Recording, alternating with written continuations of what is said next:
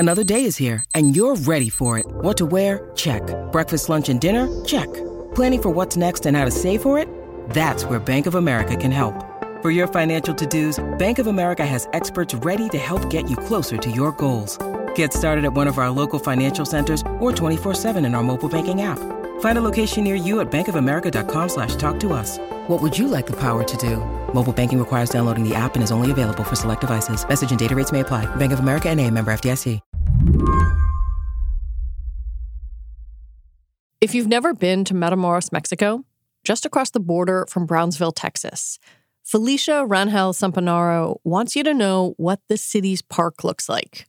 Because it's not a park anymore. It's a makeshift home for people trying to get to the U.S. Whole families live out in what used to be Matamoros Park. And at its height, like a month or two ago, we had over 2,000 people living in this park in this small space, one on top of the other. So there's also trash. There's only 4 porta potties for all of these people. So it's just really unsanitary. And then you're living outside amongst the cartels that run those cities. Cities like Matamoros and Reynosa, which also has a large encampment. The camps have grown and shrunk over the years, largely depending on U.S. immigration policy. The people living in them often come from places like Venezuela or Honduras. Some have endured terrifying journeys just to get to Mexico.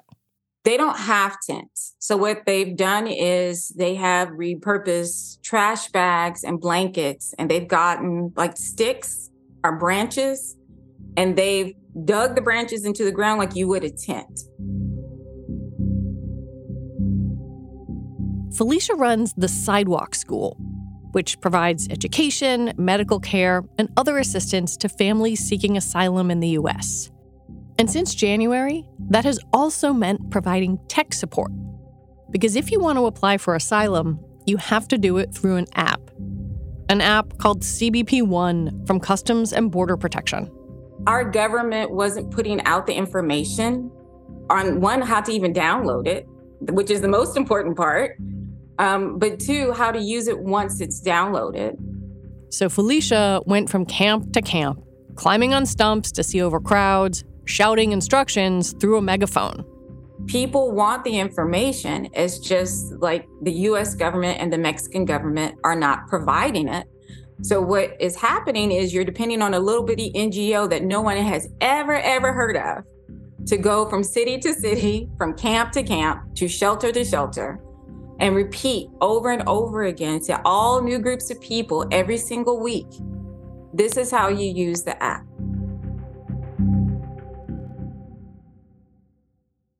"1,100 miles away, in the city of Nogales, which straddles the border between Arizona and Mexico, Gia Del Pino is doing similar work.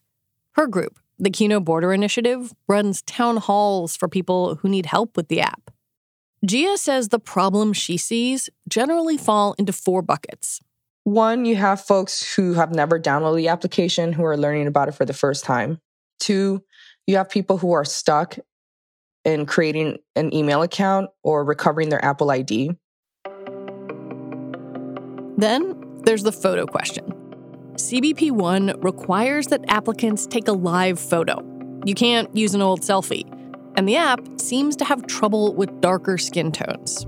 And that is one of the glitchier aspects of this entire application because the AI, the camera does not pick up certain phenotypes. And interestingly enough, when you get to that step, there is a model who's on the screen. She's a beautiful white model. And it's just, it's surreal to watch an indigenous Mayan woman trying to take a photo facing this white model, and the camera does just not pick up her skin complexion. And that, Gia says, is often where the app crashes.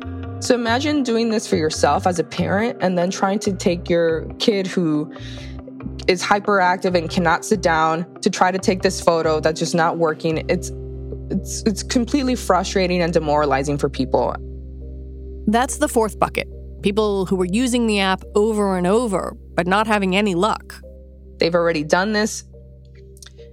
They have not had any luck in trying to secure an appointment, but yet they have to every day reapply, take their kids' photos to once again be met with, "We've received your information, but there is no availability."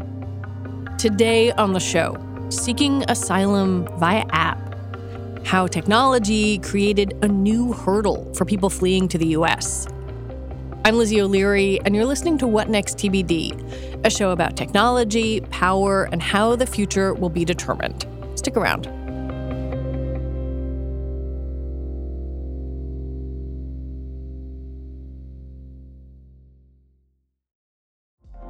Apple Card is the perfect cashback rewards credit card.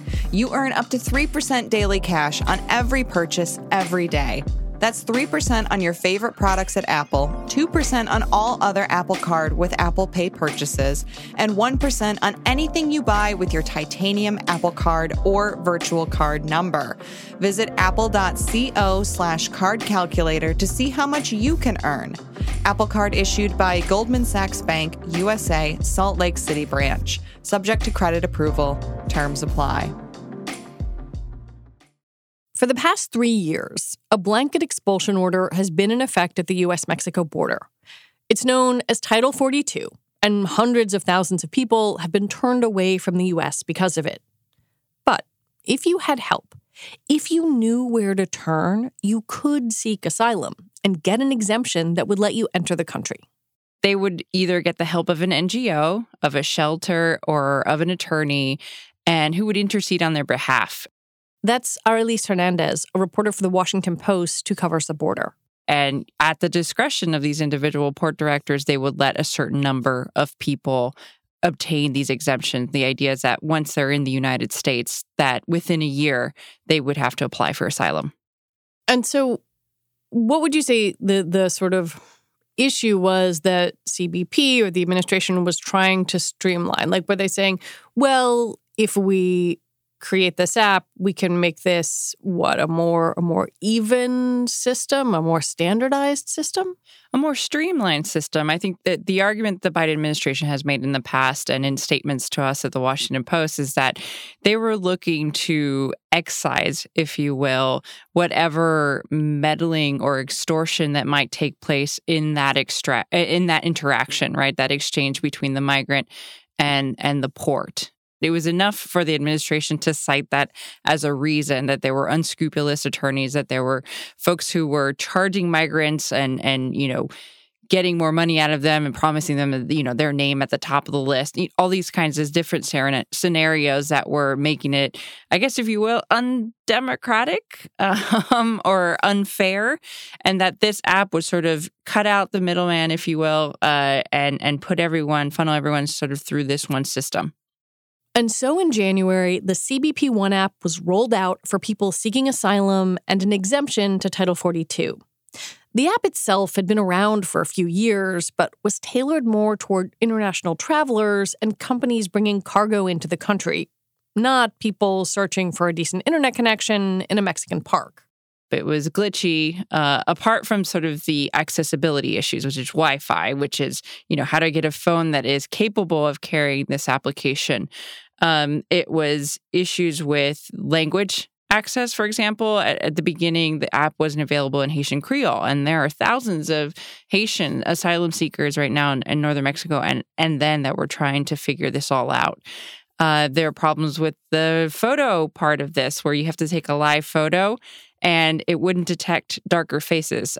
The big one that I came across several weeks later was this idea that families weren't easily able to get the entire family registered, so every member of that family. So mom and dad would get an appointment, and they'd show up with the 5 members of their family. And at the very early aughts, port directors at their discretion were allowing these folks to pass. But at a certain time, they started enforcing the rule that had been in play all along, but simply, had not been enforced, and said, no, mom and dad, little kid needs an appointment as well, and we're turning them back down. And that's when I started hearing sort of the loudest screaming about this.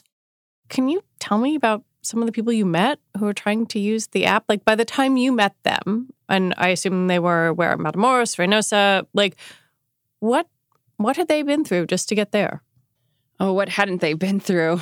The migrants that I met over the course of several weeks in Reynosa and Matamoros had, similar stories. Many of them were Venezuelan, many of them were Haitian, and folks who, for Haitians, for example, had lived perhaps a few years in South America, in Chile, in Brazil, in these other places, and had started the journey north, which meant crossing the Darien jungle, El Darién. And if you've heard any reports about this place, it's like hell, right? There are bodies everywhere, raging rivers. You can die from the wildlife, from the bandits, from any number of dangerous situations. It just wasn't a place that 10 years ago people would even think of crossing, and now has become the major thoroughfare for folks streaming from South America. For the Venezuelans in particular, that was also their route. Some of them had come, had already migrated to Colombia and then were coming north. But all along the way, right, it's encountering military officials or officials who might extort them or might, move them from one point to further south, like to Tapachula. Like some people would reach Mexico City or get a few north and get moved back, get robbed, sleep on the streets, run out of money, encounter folks who were less than helpful, walking for miles and miles and miles. I mean, there wasn't a scenario that I hadn't heard that didn't sound completely awful. There will be people listening to this on a podcast thinking like, what? It's an app on your phone. I can put an app on my phone in 12 seconds. And I think they might not understand the barriers that a lot of these people face to just getting the app, getting a phone. Like, how hard is it to do that? Obtaining a phone in and of itself is a barrier to entry because, like I said, they have money sort of at the beginning of this. I'll take, for example, one couple that I met from Honduras who had fled very quickly after being threatened by gangs in the country, and they had stopped paying extortion fees for their business, and so they fled. They sold what they had, the little that they had, and just took that money and started the journey with a certain amount of cash, right? But all along that journey, you're paying drivers to drive you from one border, you're paying for bus tickets, or you're robbed at a certain point and you don't have anything, or you start to sell a few things on the road and then you get a little bit more. This couple in particular arrived penniless to the border, right? Like after going through all these things, you don't have a cent to your name. And this couple started selling candy on the streets in Reynosa to be able to buy a secondhand, maybe even the third-hand phone at a pawn shop that had the capability. We're talking about a smartphone, not just one that you can make calls with, but a smartphone to be able to download the app and then, the next barrier to entry being, how do I find a stable internet connection and buy data credits to be able to run the internet on this phone? There was one detail in your story about a young man, I think his name was Oliver, who was seriously hurt trying to get a Wi-Fi signal. Yeah, I met Oliver while he was lying prone in a bed, trying to recover from the burns that had all around his back. But essentially the story he told me is a young man from Honduras that he was searching for a signal in the pre-dawn hours, which is when most people wake up to begin accessing the application, because it's sort of the lottery opens at 8 a.m. So folks start way earlier. And he had sort of climbed the roof of where he was and just didn't see the low hanging power lines and ran right into it and was electrocuted. And people had left him for dead. He had been with a couple other people. He'd been left for dead, but eventually he woke up in a hospital with severe burns down his back and his neck. And he told me that, he just wanted to get to his mom. His mom is somewhere here in the United States. In fact, I can say I later found out and got notification from people that he made it to the United States and is getting treatment now for the burns that he suffered. So if you have a phone, if you get a signal, then what? what are the hurdles there?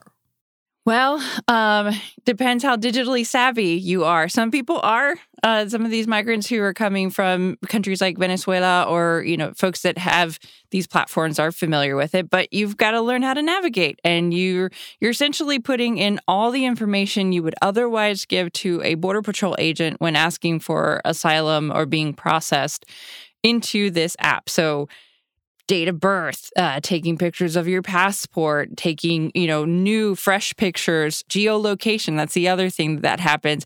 You cannot access the app and ask for an exemption unless you're north of Mexico City and south of the border.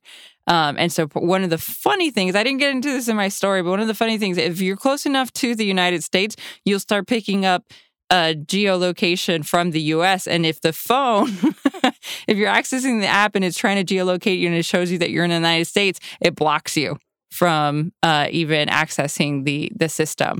I tried to get through, I'm not applying for asylum, but I tried to get through some of the pages, and it's several pages of information. And then, of course, the photo and all of that to be ready by the time, that it opens and you try to get a calendar appointment, and it'll show you what's available, and then you're just waiting to see if it'll say confirmed, and you get a confirmation email from them. Your story mentioned the issues with facial recognition on darker skin tones. People we've talked to who work in nonprofits there have also raised this issue. One of the things that I'm struck with is I have spoken extensively to researchers who have worked on this issue for a long time. It is well known that AI can have trouble, facial recognition can have trouble on darker skin tones. I am surprised that this was still a problem, that why is this still a thing? Why didn't CBP anticipate that? Well, that you could ask that question about any number of the functionalities of this application, right? Through my reporting, when most people who've had to deal with this have told me is that it just appears that CBP rolled this out without having beta tested it, without having you sort of worked out or thought it through all the different scenarios, that it was in some ways, as one NGO leader put it to me, that, they designed it completely divorced from the realities that people actually live and within the realm of possibilities of okay, didn't imagine that someone in a migrant camp on the banks of the Rio Grande would not have, a strong Wi-Fi signal to be able to, get through this application. CBP disputed that its app doesn't work as well on darker skin tones. I will say I heard recently, and I have independent confirmation that the app developers were recently, in fact, in Matamoros at the camp, trying to see exactly how this is working. The question is, was this done prior to? And I think some of the reporting that my colleague Nick Maroff has done also in his piece about this technology is that this initially wasn't even designed for processing migrants. This was something for commercial purposes, for folks who are, doing international trade and trucking and whatnot. That's what it was actually designed for. Yeah, when I went and looked on CBP's websites, they have these glossy videos about the app. CBP One is an application that allows travelers to access a variety of CBP services from their mobile device. But it's clearly targeted at going on a business trip. It does not seem like it's there for people looking for an exception to Title 42. No, and the reporting shows that it initially wasn't designed that way, and there were steps that are obvious now weren't taken to imagine, maybe a failure of imagination, the kinds of scenarios in which people would be trying to access it. After the break, how the migrants using CBP One are, in effect, beta testers. This episode is brought to you by Progressive Insurance. Hey, listeners, whether you love true crime or comedies, celebrity interviews, news, or even motivational speakers, you call the shots on what's in your podcast queue, right? And guess what? Now you can call the shots on your auto insurance, too. Enter the Name Your Price tool from Progressive. The Name Your Price tool puts you in charge of your auto insurance by working just the way it sounds. You tell Progressive how much you want to pay for car insurance. Then they'll show you a variety of coverages that fit within your budget. giving you options. Now, that's something you'll want to press play on. It's easy to start a quote, and you'll be able to choose the best option for you fast. It's just one of the many ways you can save with Progressive Insurance. Quote today at Progressive.com to try the Name Your Price tool for yourself and join over 28 million drivers who trust Progressive. Progressive Casualty Insurance Company and Affiliates. Price and coverage match limited by state law. One thing that you have mentioned and others have mentioned as well is the fact that the app, at least at one point, and I'm curious whether this has changed, would not allow families to kind of be processed as a group, that individuals had to each enter their information into it. How has that worked, and has that changed at all? Yeah, there are a couple of little tricky dynamics to that. Because there are only 700 to 800 slots across 8 ports of entry and tens of thousands of people trying to access this, those appointments go quickly. Literally, it opens at 8, and by 8:05, all of those slots for that particular day are filled. And Matamoros has like a larger share of them in general because there are more people trying to access. So one of the things that folks realize is that they had a better chance of obtaining an appointment date if they registered as a single individual. They wouldn't get bogged down or slowed down if they had to enter, Johnny's name or little Jose or Marisol in the process of trying to compete for one of these slots. And that's what people did. And early on, particularly at the Matamoros port of entry, they would show up as a group. Mom, dad had got appointments, and port director officials there would say, you know what? Okay, fine. And they would let them go. Part of it was because there wasn't a lot of education on how this is supposed to work, and people are just trying to get their appointments. Later, so it became more clear. And again, this is a lack of education, a lack of sort of orienting people as to how this works. There is a capability within the app to register as a group so that you wouldn't get bogged down having to do those things.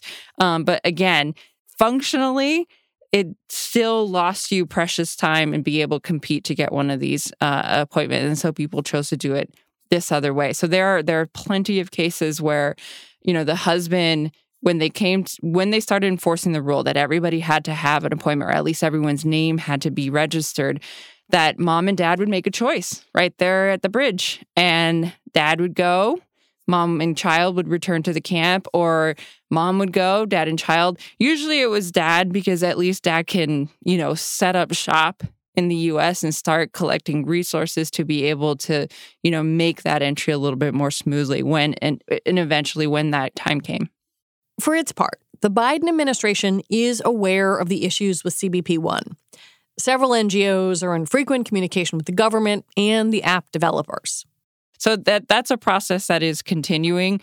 Like I said, I know for a fact that the app developers were in Mexico recently and heard some of this. The question is, how quickly they're able to implement these various changes.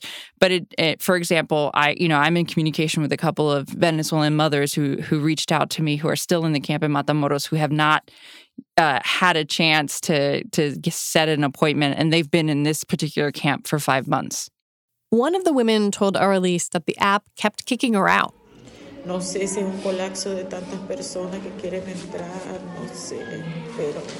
She's saying, I don't know if it's collapsing because so many people want to use it. I don't know. Deberían tener consideración porque hay casos que de verdad los ameritan. They need to treat the cases with more care because there are cases that really deserve that. I will say, this is like, I don't know, version 2.0 of the Matamoros migrant camp. And I was there when what it looked like under Remain in Mexico. And, equally large, equally desperate situations, but totally different set of circumstances. At the very least, right, in this scenario with the application, they have a little bit, seemingly, right, a little bit more control over what happens, right? Like, whereas with Remain in Mexico, you get a date, and when the pandemic hit, it was unclear whether court was going to continue. And I followed the case of one woman in particular and her family. She was 18 months in that camp. And I, had a sort of phone relationship. We would send voice memos to each other, and she absolutely physically and mentally deteriorated over that time. She's now in California, fighting for her asylum case. But, 5 months compared to 18 months is a huge difference. Nevertheless, it's any minute more than you have to spend in northern Mexico, exposed to the elements, exposed to criminality, being a vulnerable person, is 1 minute too long. The Biden administration argues that the app can make it safer to apply for asylum, that someone could use CBP-1 in their home country, wait till they had a confirmed appointment, and not make the dangerous trip to the border first. In some cases, that has happened. But for migrants who are already in the process of traveling, the app is geofenced. So in order to apply, you have to be physically north of Mexico City and south of the U.S. border. I think one of the things, and maybe this is just how it happens, how all of these things shake out, but clearly it seems like the most desperate people who have sort of endured the most are the ones who are also going to be kind of at the bottom of this like chain of technology, of not having the right tech, not having the access. Like it feels like sort of, I don't know, a pileup of bad things.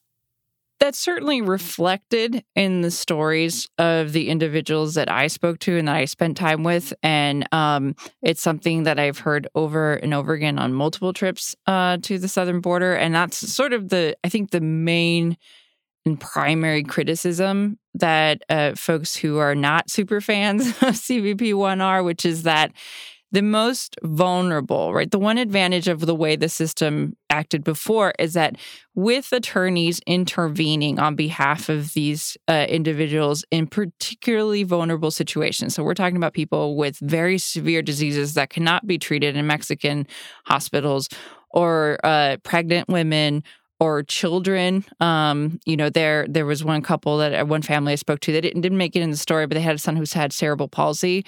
All these people who fall into these very difficult categories had an advocate and were able, on an emergency basis to get these folks in. Now these folks are lumped in with everyone else and having to go through this process, whereas their circumstances are far more urgent, like Oliver, for example.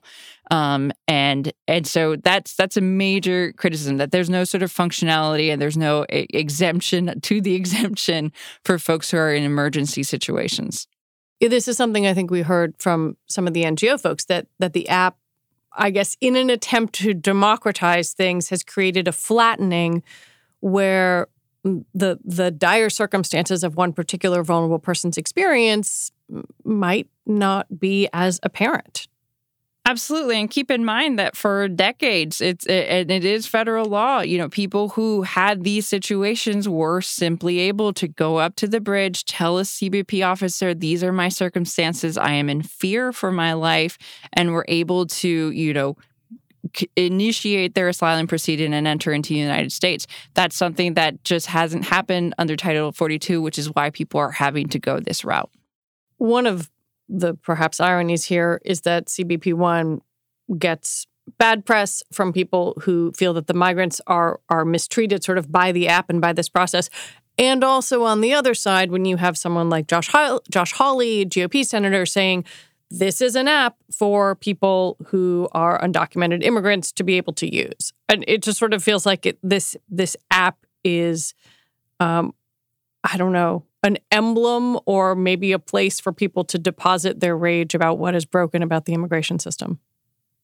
As someone who's reported on immigration for the last couple of years, sort of the tail end of the Trump administration, the beginning of the Biden, I will say that in general, people just misunderstand the law and these processes so much that there's so much conflation, there's so much confusion that, I'm not sure that when people talk about these issues or try to encase them within a particular worldview or partisan view, that they're doing so with a full understanding of how all of this is supposed to work. And like I said, for decades, right? For I don't know how long, maybe 100 years or so, if you were a person who needed help and wanted protection in the United States, you go to the bridge.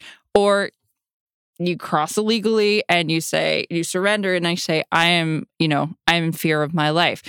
That dynamic shifted dramatically under the Trump administration because they were under the assumption that many of these asylum claims were not legitimate. Asylum is very difficult to win in the United States, or to earn, I should say. It is an arduous process. It is difficult. And, I think one of the major arguments that that Republicans, congressional Republicans in particular, have made is that because the system is so backlogged and because you don't have asylum officers and immigration judges moving these cases along, it essentially is giving permission to this person to continue to remain in the country with some kind of permission, but essentially illegally, or rewarding them for having crossed between ports of entry. Whereas from the perspective of the people who do make it and who get this humanitarian exemption, for them, they are in a safe place and able to continue forward with their lives. I know for a fact, for example, the woman that I followed for 18 months at the camp is in her process. She's very serious. She has, her proof or whatever. Still, she's a woman from El Salvador. And according to data from Syracuse University and track reports, just 18% of people from El Salvador win their asylum cases. So even in just explaining that to you, it was very complicated. Title 42 expires in May. Any sense of what happens then? Like, do thousands more people try to log on and use this thing? Does the system... I don't even know what happens. Does anyone? No, and for the benefit of your listeners, the Biden administration has kept it in part because of lawsuits from Republican-led legislatures across the country.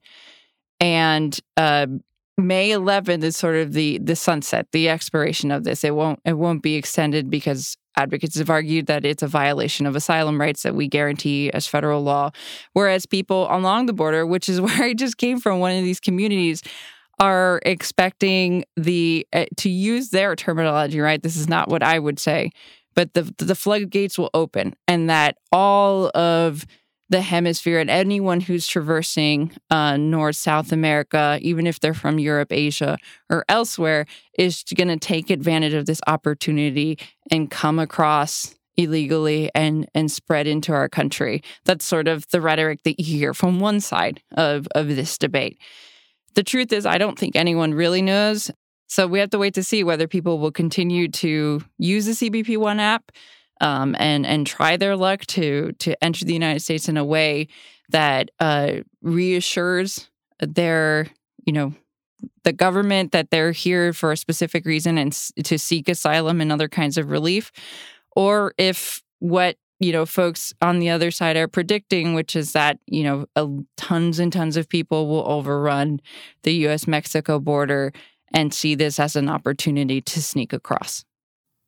Do you expect from your reporting that CBP One is here to stay? I'm not sure. Believe it or not, when you talk to people on all sides of this issue, for the most part, my experience has been that they want migrants, people who are looking to enter the United States, to do so in a framework that is legal or sanctioned by the U.S. government, and that the more avenues that exist for people to do that and for them to know about it, therefore undercuts the power that the cartels have in promulgating their business and offering these deals to people to get them across, which are so dangerous. There's a huge increase in deaths all across the southwest border, particularly in Texas and New Mexico and Arizona.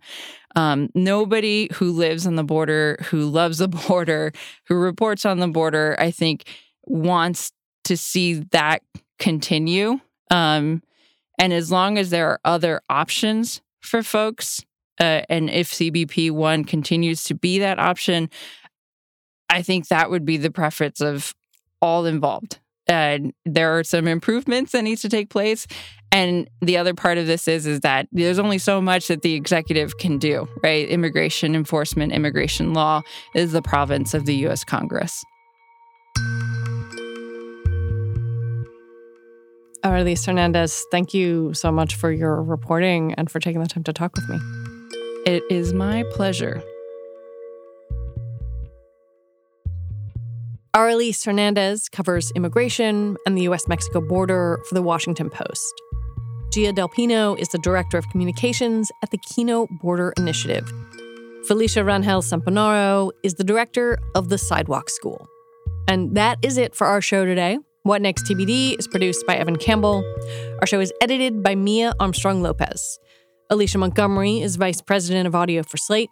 TBD is part of the larger What Next family, and we're also part of Future Tense, a partnership of Slate, Arizona State University, and New America.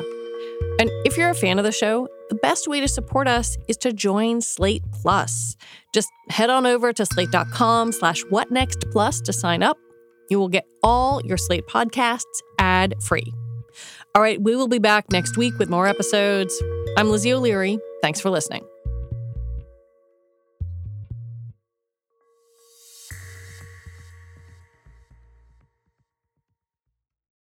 When you need mealtime inspiration, it's worth shopping Kroger, where you'll find over 30,000 mouth-watering choices that excite your inner foodie. And no matter what tasty choice you make, you'll enjoy our everyday low prices, plus extra ways to save, like digital coupons worth over $600 each week. You can also save up to $1 off per gallon at the pump with fuel points. More savings and more inspiring flavors make shopping Kroger worth it every time. Kroger, fresh for everyone. Fuel restrictions apply.